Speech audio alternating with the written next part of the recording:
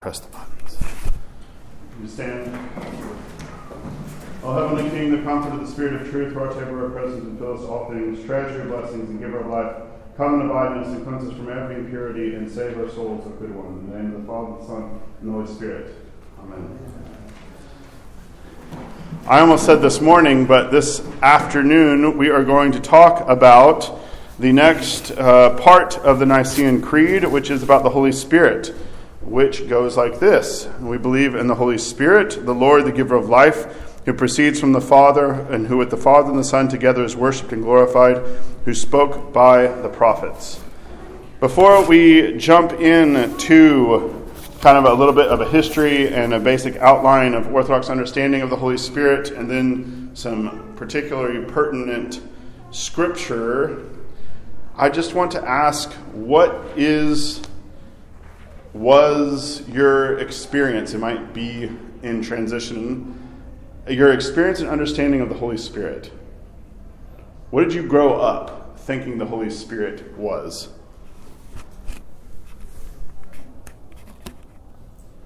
I'll give you...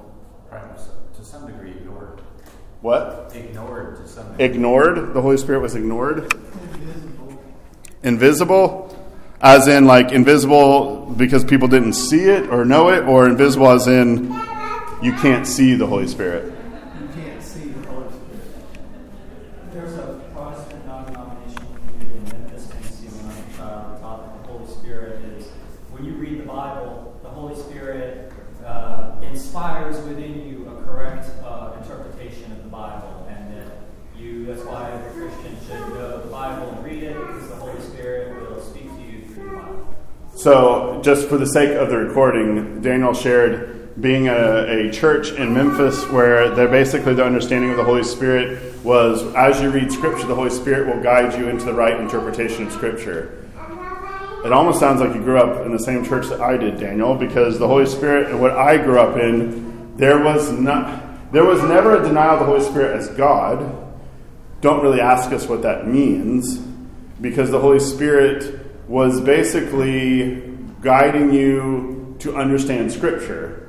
There was not a realist understanding of the Holy Spirit as something, even though Scripture talks about like dwelling within you and those kind of things, the Holy Spirit was more of the right understanding of things, which we hear even in the prayer that we began, which we'll talk a little bit about, because this is kind of one of the prayers to the Holy Spirit for us.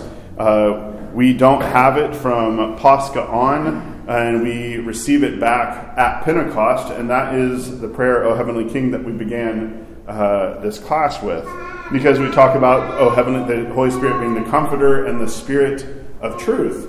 So usually what happens, I'll say on one level, there's heresy, and in some ways I think unbeknownst to not because of any ill will, I was kind of raised on some heretical ideas of the Holy Spirit, but also just there's not like Joshua said, there's not even a practical, like what do you do with the Holy Spirit? What is going on? It just seems like an appendage to Jesus Christ.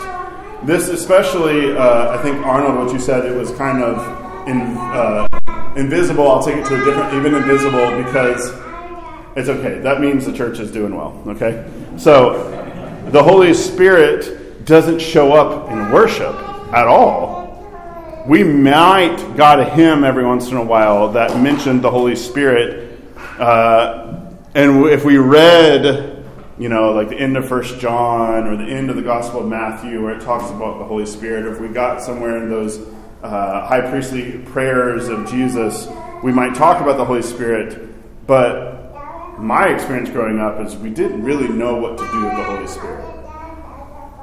What has been your experience in coming to reading and worshiping and praying in the Orthodox Church? Is there anything that have you been enlightened in any particular way? David? Enlightened, I don't know. Maybe more context. Like it's not less de-emphasized, but actually like thinking of it as not a person, but like we address it as You can think of it as a person. No, you can think of it. You can think of the Holy Spirit as a person, definitely.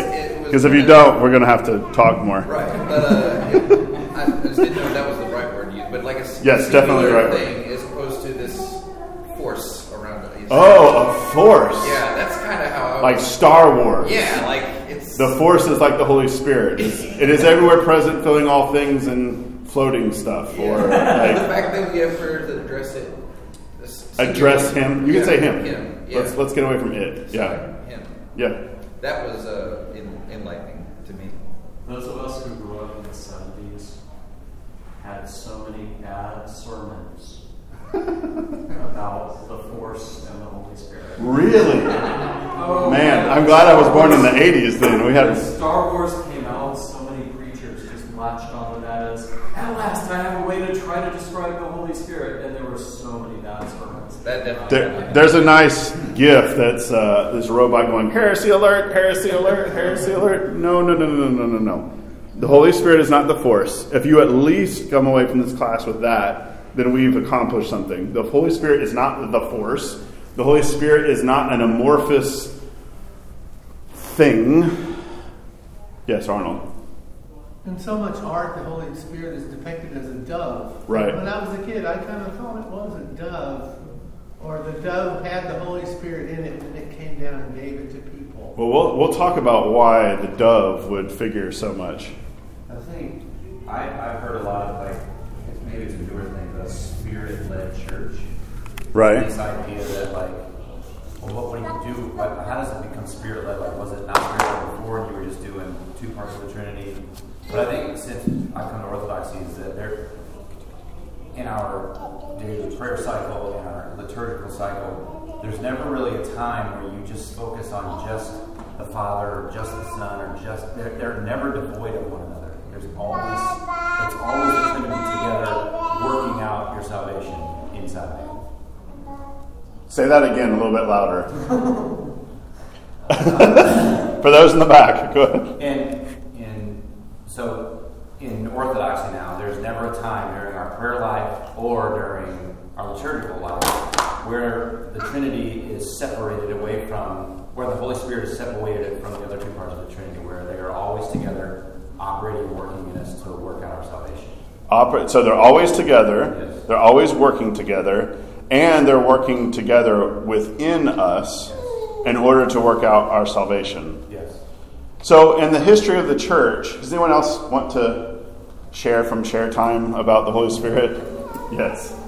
I'm believing to receive the Holy Spirit, and that's something that we have to exercise and grow whenever we come to church and read our Bible, and it's something that can grow whenever we put it to use, but it can also go the other way, and it can get smaller if we don't exercise the focus and actually do the actions.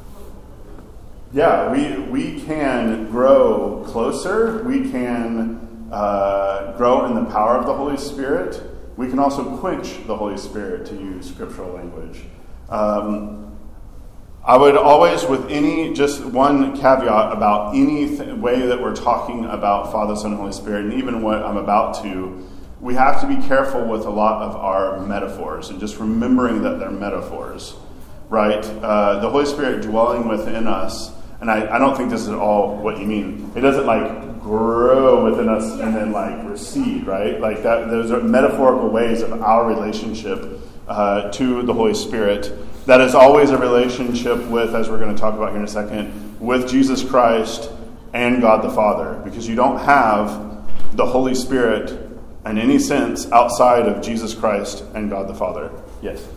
One of the other ones that I've understood too is that I used to have this belief that once you say your sinner's prayer, that now you receive the Holy Spirit, which I think there's some truth to that because he's everywhere present and fills all things. But there is a complete difference between having the Holy Spirit as he exists in the Trinity in very specific places and comes into our reality than just saying he's here like he is in a church or in his grocery store. Right. He is everywhere present and filling all things. But there are particular places that he has set aside, sanctified, where he specifically, the Holy Spirit is present to those who are outside of the church. How else do you say Jesus is Lord? But the Holy Spirit dwells within a Christian in a way that he does not dwell in somebody who's not baptized and chrismated and in the life of the church. So the history of the church defending the belief in the Holy Spirit, as you all realize, if you just come to one service of Orthodoxy and you had a kind of Christian background, or even not, you're going to come away and be like, man, they say Father, Son, and Holy Spirit a lot. We do, and then if you notice, even our movements, like, why? Okay, one time. Okay, he's going around 2 times. Okay, now we're going to do it 3 times. Like, we have ingrained, even into the way we physically move in a space, the Trinity. In the history of the church, with Nicaea and the early ecumenical council, and then debates about the divinity of Jesus, what came right along after that was the need to defend in the full divinity of the Holy Spirit. If the entire debate about Jesus Christ being fully God and fully man, and that is necessary for our salvation, if he's not fully God, then what are we doing? If he's not fully man, how is he going to actually save us? So then it comes back, so what about the Holy Spirit? So you would have, there's this debate, lively debate in the early church saying the Holy Spirit is kind of like a force or some kind of emanation or this kind of go-between, maybe even like an angelic figure. There's something else going on with the Holy Spirit. And the fathers of the church, I'm thinking especially of Basil the Great, Gregory the Theologian, St. Athanasius, they were very, very defensive about the full divinity of the Holy Spirit. Because if Jesus Christ had to be fully God and fully man, in order to save us, the Holy Spirit in the way... Whoa! Nice! A little child just slipped for somebody wondering in the recording. But the Holy Spirit is required, especially if you read Basil the Great, on his great treatise on the Holy Spirit, which somebody has quipped, it's all about presuppositions. And it's all about, because if you read Scripture, what is it? The Holy Spirit is in prepositions. I said presuppositions. My presuppositions about prepositions were incorrect. So, prepositions. And presuppositions. You can't, but you're right, it is prepositions. When we read Scripture, we have to pay attention to even those specific things, because a Christian is in Christ, but he's also in the Holy Spirit. The Holy Spirit is in you and dwells within you. And we will look at Romans 8 at the end of the class, so you just don't think I'm making it up here. The relationship that we have to have with the Holy Spirit is the Holy Spirit is the one that is going to vivify and deify us. He is the application of what Jesus Christ has done for our nature to each of us individually. He's the one who makes the life in Christ possible. So if we look at the history of our Lord's ministry, and even going back to creation, we always have, from creation on, the presence of the Holy Spirit. We have God hovering above the waters in the beginning of Genesis. And then we go to the Gospel of Matthew, or we just look at some of the Gospels, we see, how does Jesus Christ enter into the world? The Holy Spirit. The Holy Spirit overshadowing the Theotokos, right? So, what happens? We talked about the Gospel of Matthew last time, a little bit about Sermon on the Mount.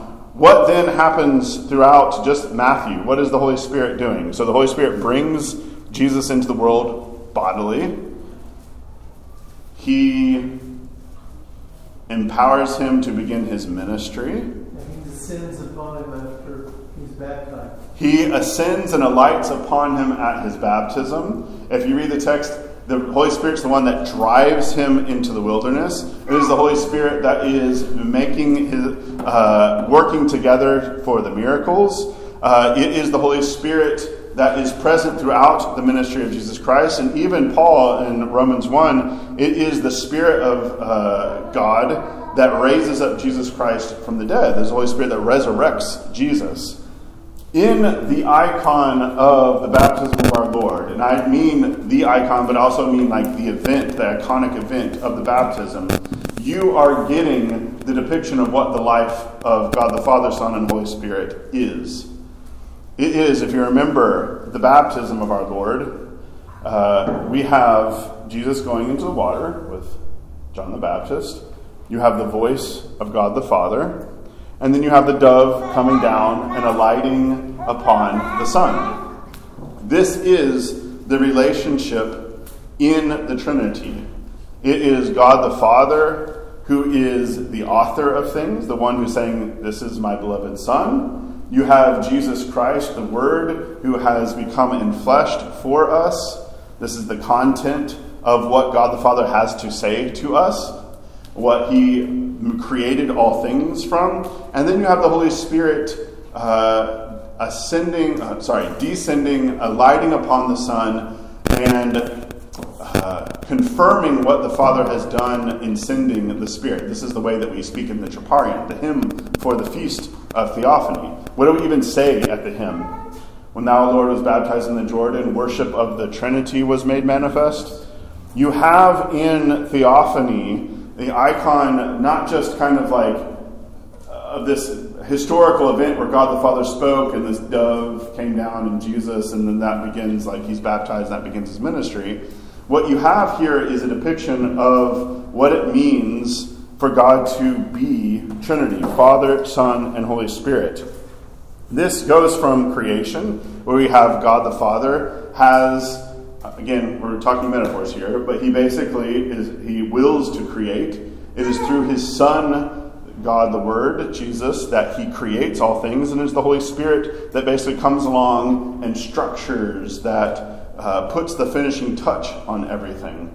This is then, when we say in the Creed that the Holy Spirit spoke by the prophets, we believe it wasn't just the Holy Spirit inspiring prophets, but you have the prophets all, if you go back and look at the Theophanies, when they saw God, they're seeing, according to the fathers of the church, they're seeing Jesus Christ revealed from the burning bush to the throne of Isaiah, and it is the Holy Spirit that is always present making those things happen. Because our relationship, when we are baptized, let's go back to Theophany and our Lord's baptism, we are baptized into Christ, we receive the Holy Spirit, and what are we able to then do? Because we've been received into Jesus Christ through baptism, chrismated, we're able to say, as we do and we talk about in the liturgy, we say, our Father, right? We are able to now come into relationship with God the Father. This is me taking all of like Pauline thought and trying to like condense it down, because we have it just in the baptism, where we, the archetype, the second Adam, Jesus, does everything, and we basically are to go right along and do the exact same thing. We're to be baptized, we're to have the Holy Spirit alight upon us, and we're to now come into relationship with God the Father. Any questions about that? David Waite made a comment that, in listening to the last, he was like, man, you were talking really fast. I was like, well, you had a lot of stuff to get through, because I give myself an hour, so... But is there any questions about this? As you can see, you don't get God the Father without the revelation in Jesus Christ, as Scripture says, right? They say, when are you going to show us God the Father? He says, look, if you see me, you see the Father. Well, for us who are not able to have physical eyes on our Lord, it is the power of the Holy Spirit that enlivens us, that is able for us to be able to perceive Him, to be able for us to call upon God the Father. If you read through the Pauline epistles, this is how he talks, and we'll cover that in a little bit more detail. The prayer, It just reminded me of when we make a procession of the gifts, and that people reach out and touch the garments, right? Which is, we can't do that, nor does it even, it's just superstition if there's no Holy Spirit for people to give like their own.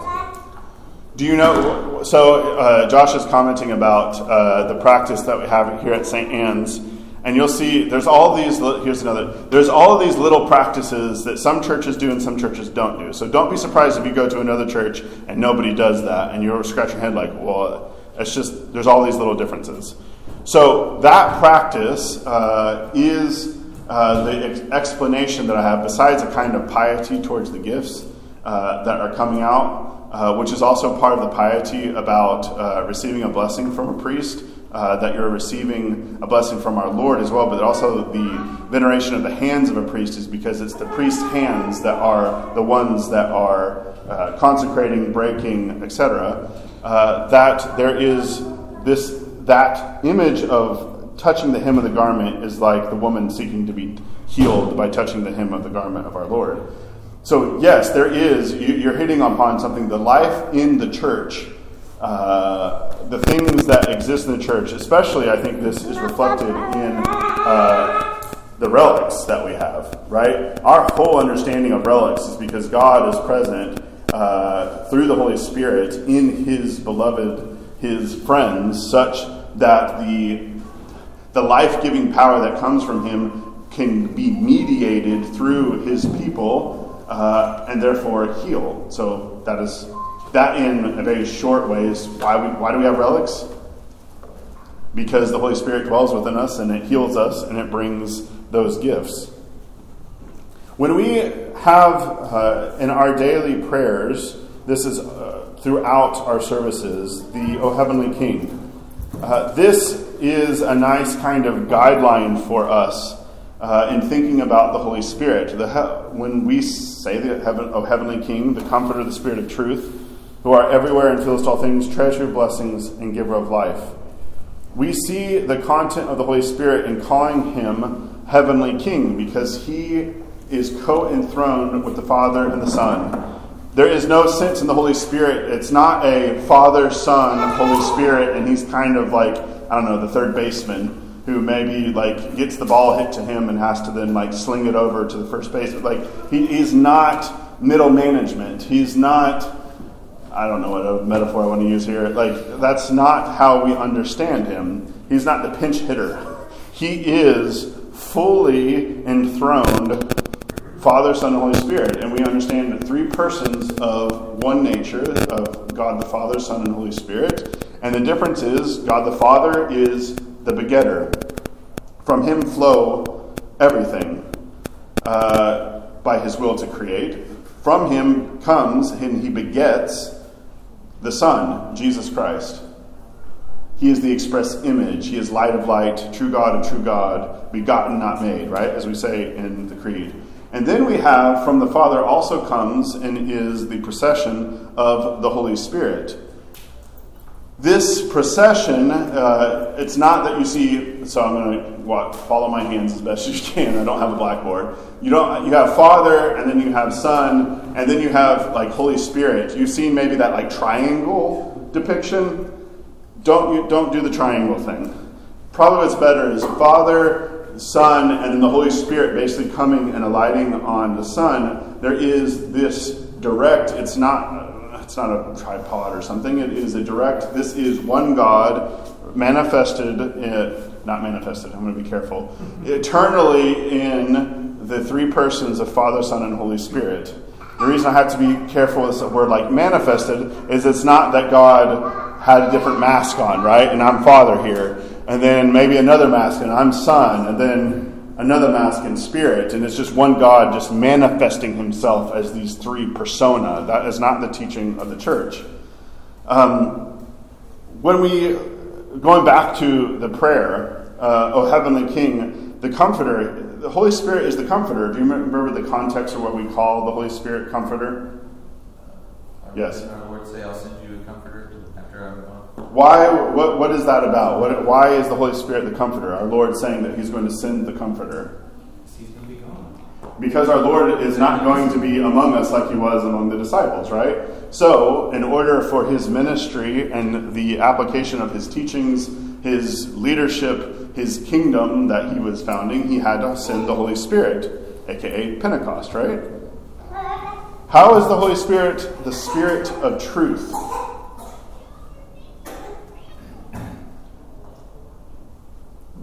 Because he's not the spirit of untruth. Jesus said he would lead you into all truth. Yes.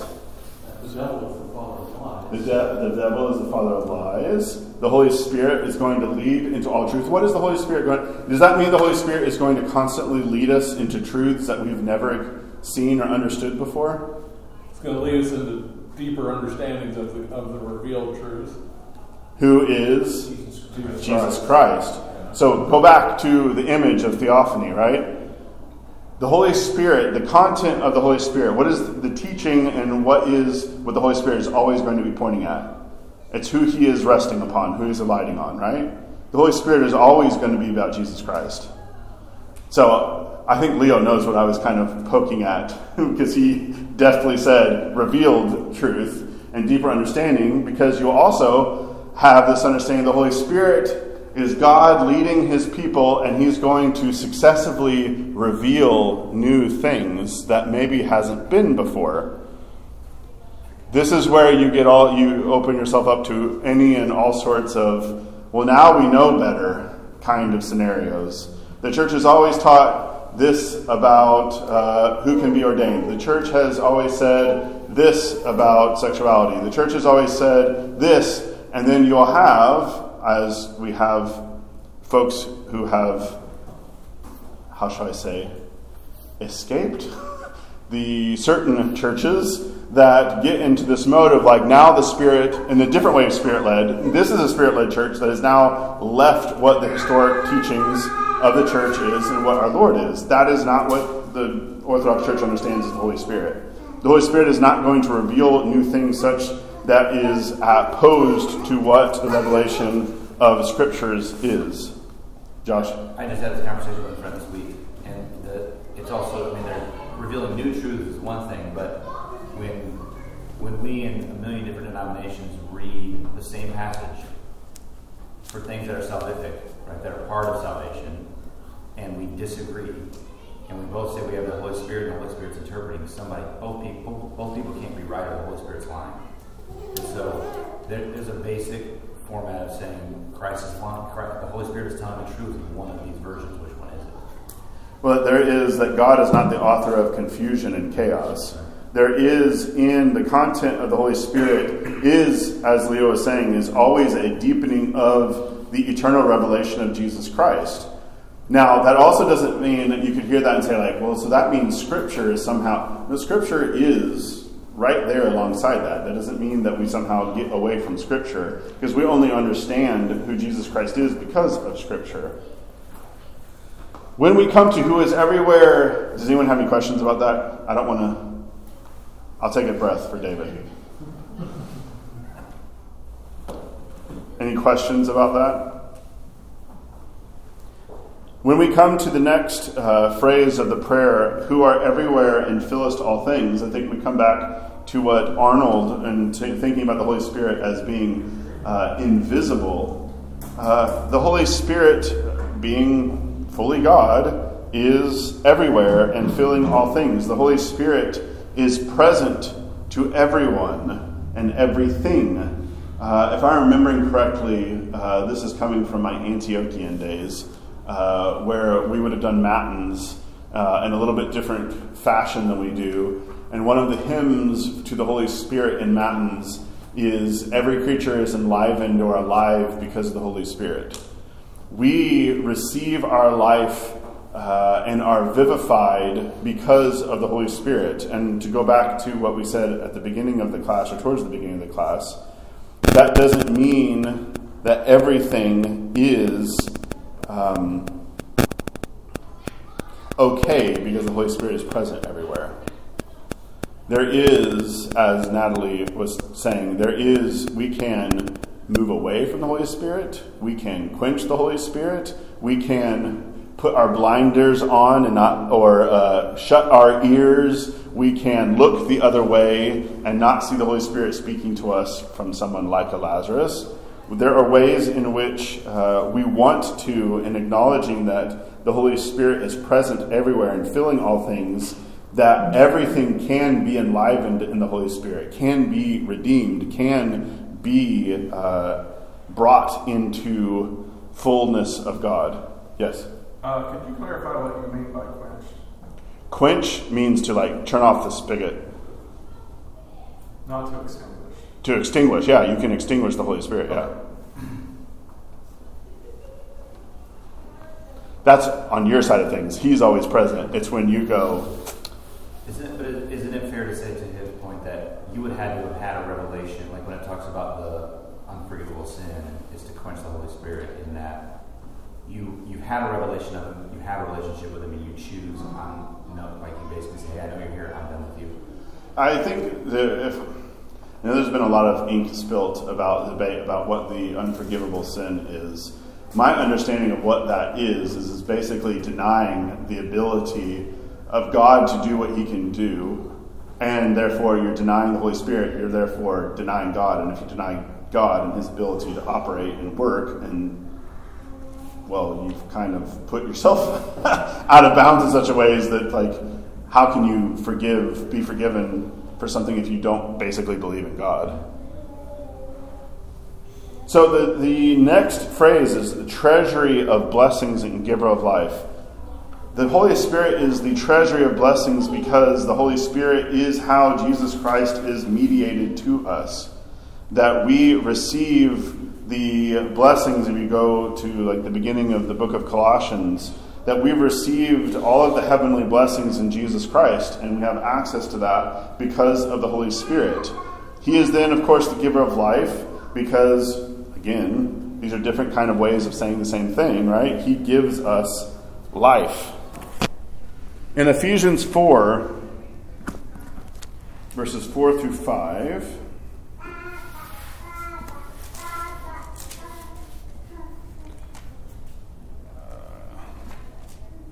just have to get there. Ephesians 4. I've thought about actually doing the entire catechesis, or for the catechumens, just using the book of Ephesians and just slowly walking through the book of Ephesians.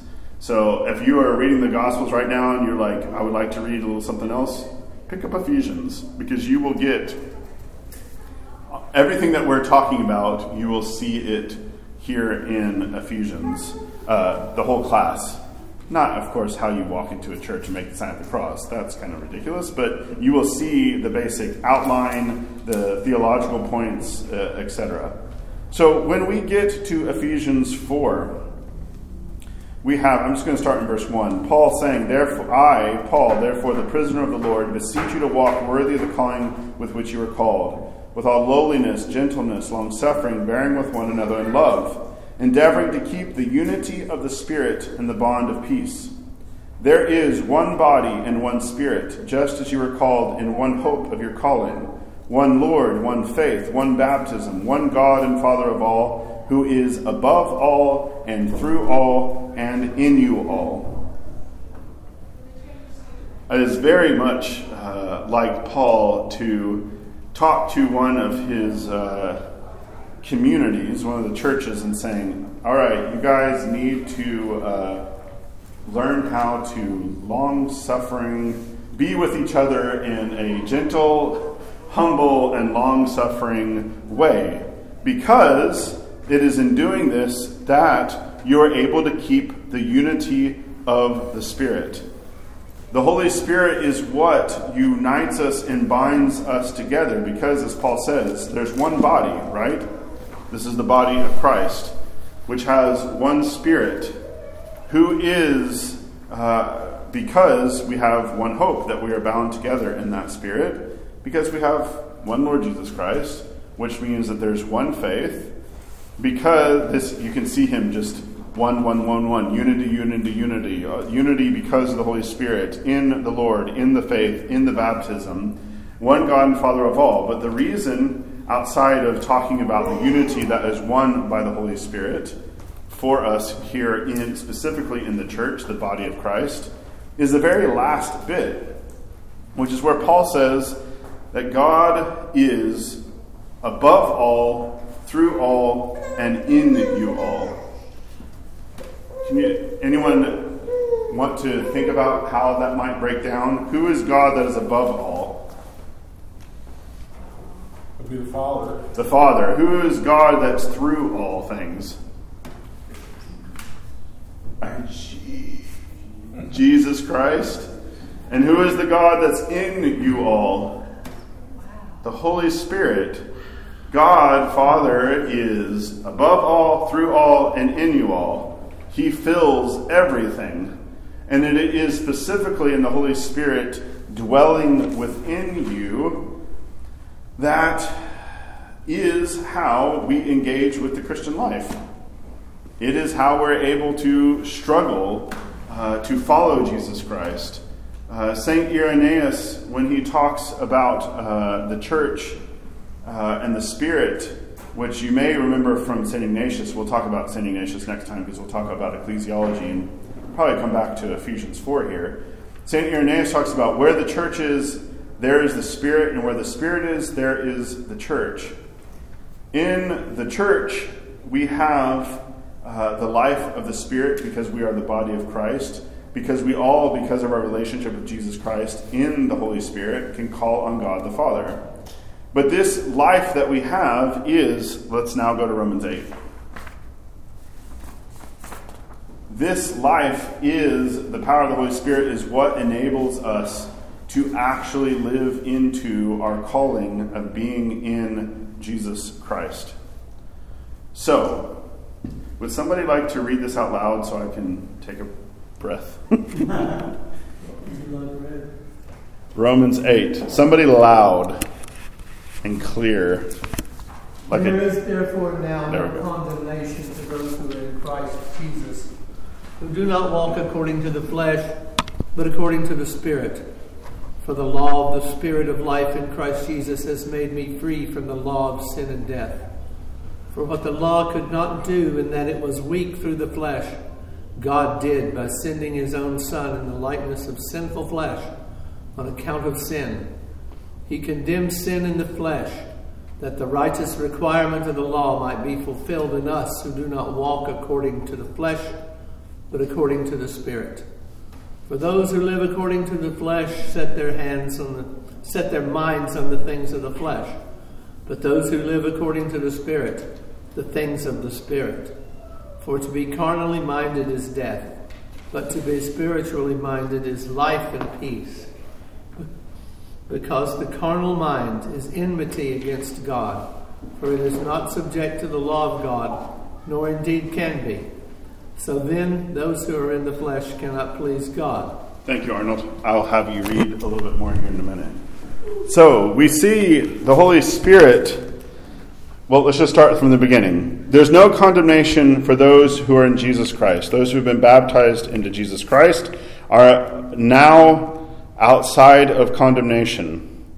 But the path of following Jesus Christ, I wish we had a little bit more time last time to talk about the teachings, the parables, specifically looking at the Sermon on the Mount. And if anyone missed last time, please go back and listen to the talk, but more importantly, go back and carefully read the Sermon on the Mount, because it outlines what a life is according to the Spirit as opposed to a life in the flesh. Now, let's get something straight. Well, what is meant here by the flesh? Is Paul talking about your body? Is he talking about this? No. Are you maybe confused? What is he talking about? What is he talking about that we're not to walk according to the flesh?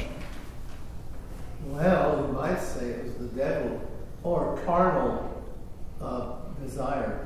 Carnal desire, which is something that's different from the flesh, right? The reason you might be wondering, why is he talking? I'm explicating this because you will hear this is a very common criticism of Christianity. Christians hate their bodies. Christians, because they want to control, by the grace of God, to control their lusts and desires, hate their body. They don't just live in the body.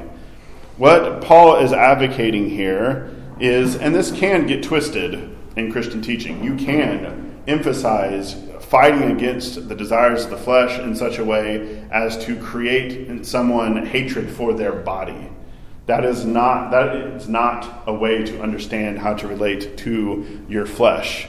Some of this might come over from Plato, or Plotinus later is a Greco-Roman philosopher who talks about the body as a cage, the body as this kind of prison that we need to be released from. That is, you can hear some language like that in the Fathers, or you can even see it maybe here in Paul. But the right understanding, and this is balanced out by understanding what asceticism is, or what fasting is, how we are to constrain our desires. We're not talking about hating your body.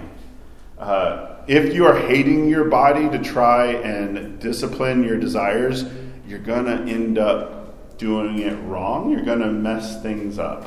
As in, you're going to have a lot of other issues that you're going to miss the point, and you're going to end up in a very different place. So if you're struggling with those kind of things, you can talk to me about those, and we can talk about different ways to approach the ascetical life or the struggle with sin. The law of the Spirit, in verse 2, of life in Christ Jesus, has made us free of the law of sin and death. For sin and death, sin in our lives is like poison. And when we continue down that path, the habits, the things, the addictions, all of the carnal-minded things, they are the things that are ultimately what destroys us. And this isn't just primarily it's our relationship with God. And then it's our relationship with others. It's also why our bodies die. Sin really is like poison for our bodies. It's not just an idea. I know this is one of the things I've come away with from catechesis generally is there's so much that you think it's just ideas. No, it really is real. The Holy Spirit dwells, as we'll come to, the Holy Spirit dwells within you and is revivifying this flesh because we're going to be resurrected. Do you remember, maybe you guys had this, I remember the question that was always floating around, when we go to heaven, are we going to recognize each other? Did you guys ever have those questions? Of course you are, because you're going to be you. You may, so there is that they didn't recognize our resurrected Lord, right? But that had more to do with their ability to see, kind of like the rich man today in the gospel, right?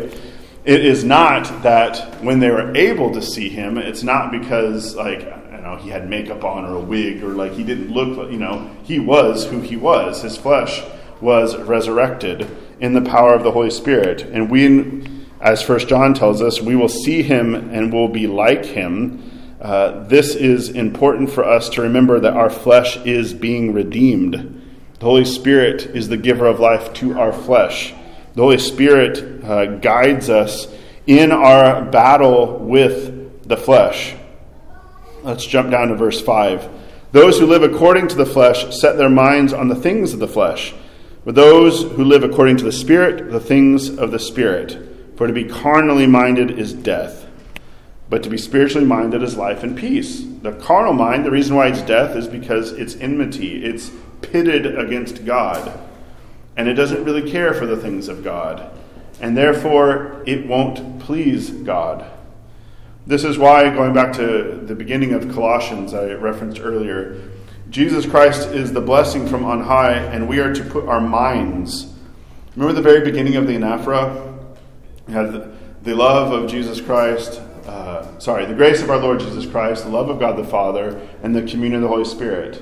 They're going to say, let us lift up our hearts. The whole beginning of the anaphora is us lifting up our minds and our hearts into the very presence of God. This is what we're supposed to be doing daily. This is not just Sunday morning, as you know, but our lifting up our hearts and our minds to follow the life of the Spirit is what brings us into the presence of God. Any questions or... You know what you talked about before, I'll try to make it quick. You're fine. I've been reading Frederica Matthew's book, and she does spend some time talking about how a lot of people have the concept that Our bodies and spirits are separate, and Right. and our spirit will go to heaven, and it won't be recognizable. Right. And this whole thing about how, but in Orthodoxy, the spirit and the body are together. The body dies, but the spirit is not. But when we are reborn, our flesh will still house our spirit. So, Something like that. yeah, one metaphor that I've always, I don't know why, this is just, there's not internal self that's like, it's just like Men in Black or something, where there's like a little guy that's like in the head, like driving things. Like that's our soul, that's who we really are, and at some point we're just going to jettison out of this old body and leave it behind. That's not, well, go back to relics, like we believe in the resurrection of the dead. That means that our bodies are going to be resurrected. They're going to be transfigured. It's going to be us. It's going to be, in some sense, this flesh. And in another sense, it's not this flesh, right? When you look at our Lord, when he goes to Thomas, he had the marks, right? But he was resurrected. He was recognizable. It was still him, but a new body is still what he had and is what we will have. Yeah. We focus so much on the body also in Orthodoxy. Like we believe in physicality. When you're baptized, you're put completely under the water. When you're chrismated, it's real chrism. Even travel blessing, it's real water. It's not the Holy Communion needs to taste good. Yeah. and after living a whole life like that, being just marinated in God, then absolutely believe that the actual bodies will be raised up in newness of life. That affirmation of the bodiliness of Orthodoxy is because it's just who we are. I mean, why would church be a different thing than other things? Like, it is sanctified and directed towards God. And that is why, if we go through the next few verses in Romans 8, it is the Spirit of God that dwells in you. And if Christ, this is verse 10, and if Christ is in you, the body is dead because of sin. The body is not your body, but is the body of death that is in you. The Spirit is life because of righteousness. Now, the Spirit of life is because of righteousness, is because the Holy Spirit, this is not an automatic thing. You do not get the Holy Spirit and then you're immortal. You have the down payment for, your resurrection body, and now you're set. That's it, What is going on and reflected in this text is that the life and the Spirit, it's got a lot of big, hard words here. Death. Putting yourself to death so that you live. That is what the Holy Spirit does for us. It enlivens us because it helps us to focus on the good, the true, the beautiful, the things of God. In verse 12, brethren, we are debtors not to the flesh, to live according to the flesh. For if you live according to the flesh, you will die. But if by the Spirit you put to death the deeds of the body, you will live.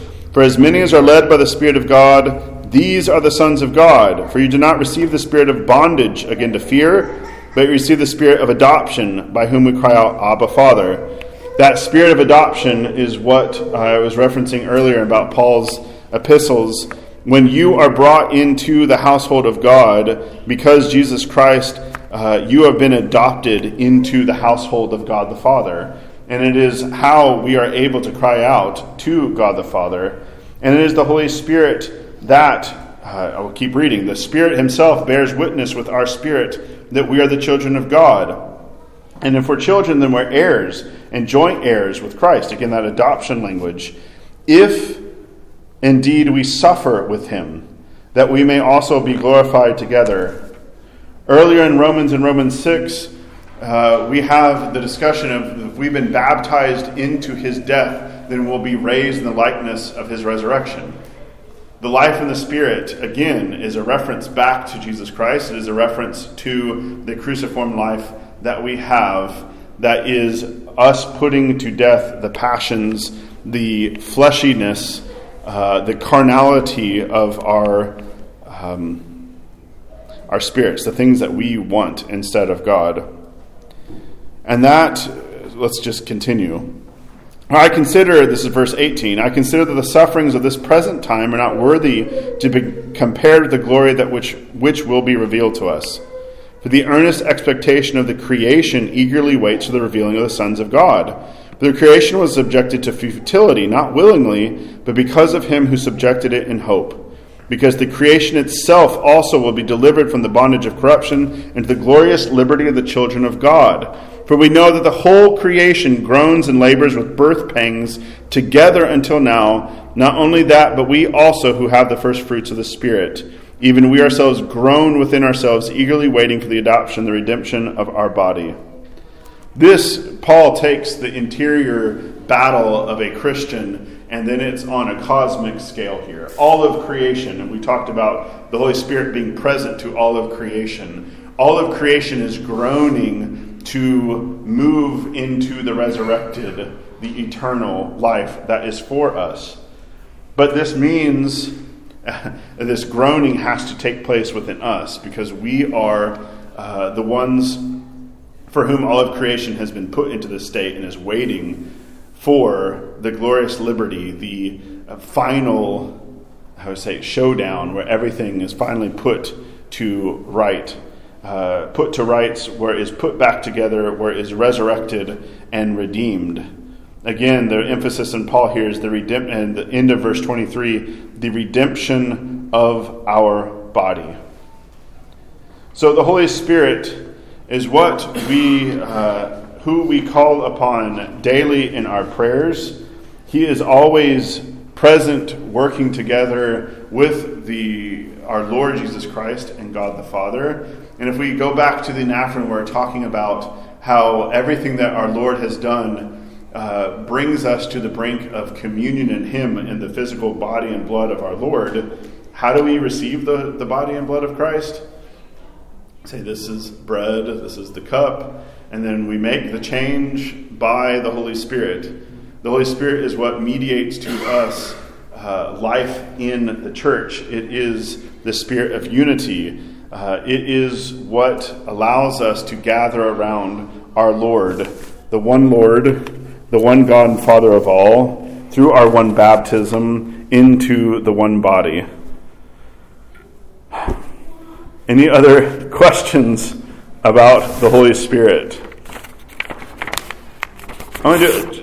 Josh, when you brought up Spirit-led church, one of the things that is, when we talk about Holy Spirit, I think I would be remiss in talking a little bit about charismatic things.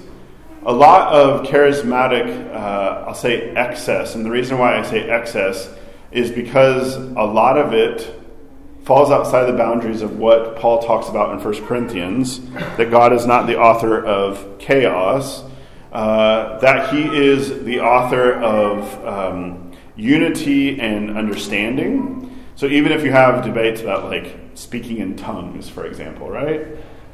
Throughout Scripture, speaking in tongues means, if you go to Pentecost, they weren't speaking the language of angels. They're speaking other languages, because what's the point of the Holy Spirit? Is the point of the Holy Spirit to have ecstatic personal experiences that put you in the limelight that then you share with people? 9. The German Lutheran has spoken. No, that is not a pattern. In fact, the church, if to have revelations, to have visions of those things, the church is slow down, get some advice, just wait. Of course the church is open to miracles. The church is open to, you can't read the history of the church and say, like, the church is wants to quench the Holy Spirit and turn off the Holy Spirit. But it is always, because of that unity of the body, it is always mediated. It is always sought in humility. And if you see the fruit of the cross and of the fruit of the Spirit, if it is something that creates division, if it's something that creates the propping up of oneself, a kind of individuality of look at me, those are sure signs it's not actually the Holy Spirit, but it is another spirit operating.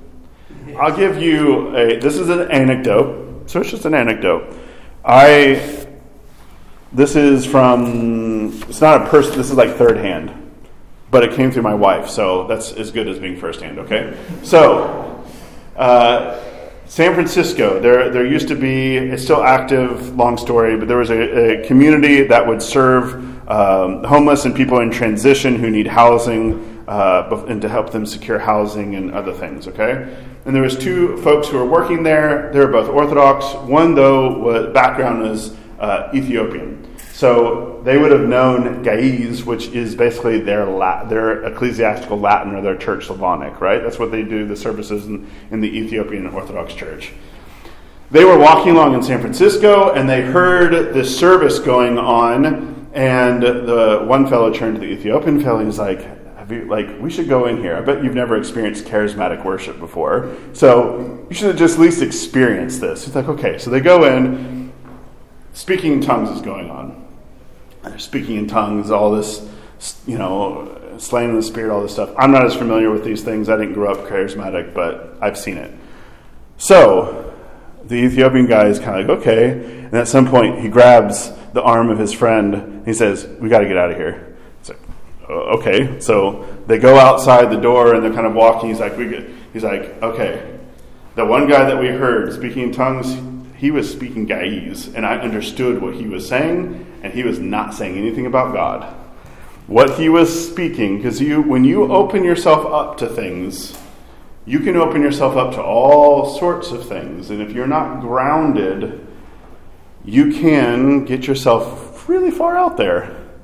So, I don't know the specifics, but basically what the specifics were is that he was blaspheming God, but he thought he was glorifying God, but he opened himself up for another spirit to take up residence, and this fellow heard the Gaiz and knew, because he was speaking a language, that this is not a good thing.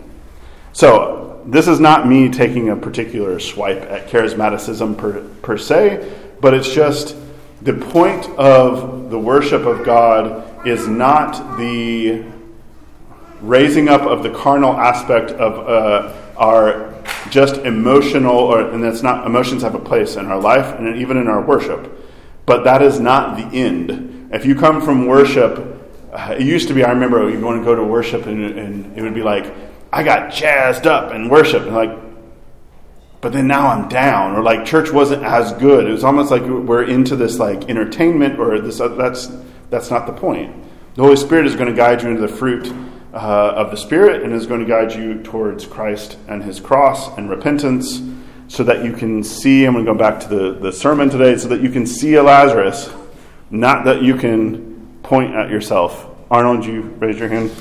Well, he's a little hard to follow the other side and talks about charismatics and things. He goes, when you hear people talking like that, those are demons. He just straight up says it. Yeah. Would it not be fair to say, though, that there are subtle, that there are charisms that operate in it? For instance, you as a pastor, the Holy Spirit has given you the charism to be a pastor. The Holy Spirit gives gifts. If you keep reading in Ephesians 4, He gives gifts of administration, we say that in the hymns from Pentecost, of preaching, of teaching, I would say He gives gifts for people to console people. He gives gifts for people to be able to be present as a brother and sister in Christ, and be able to be a Bartholomew, or you have all of these, Barnabas, not Bartholomew, Barnabas as a someone who's an encourager, right? The Spirit is giving many, many gifts, and we at St. Anne's are blessed with many people with many gifts that were given from God. So this is not to say that we don't have life in the Spirit. This is not to say we're not a Spirit-led church. It just doesn't operate in the same lingo or the same way. What it is, as I think Scripture is clear, it is to edify and build up the body. That is what the Spirit is for. Yeah. If it's not building up the body, it's of no use. Yeah, but then it's usually the beginning of 1 Corinthians. I am of Apollos. I am of this other thing. It's not the spirit of unity. It's the spirit of sectarianism, chaos, division. Any other questions? I think it's the first time I've clocked in right under an hour. Let's end with prayer. Our Father, who art in heaven, hallowed be thy name. Thy kingdom come, thy will be done, on earth as it is in heaven. Give us this day our daily bread, and forgive us our debts as we forgive our debtors. And lead us not into temptation, but deliver us from evil. For thine is the kingdom and the power and the glory of the Father, the Son, and the Holy Spirit, now and ever, into ages of ages. Amen. Thank you all.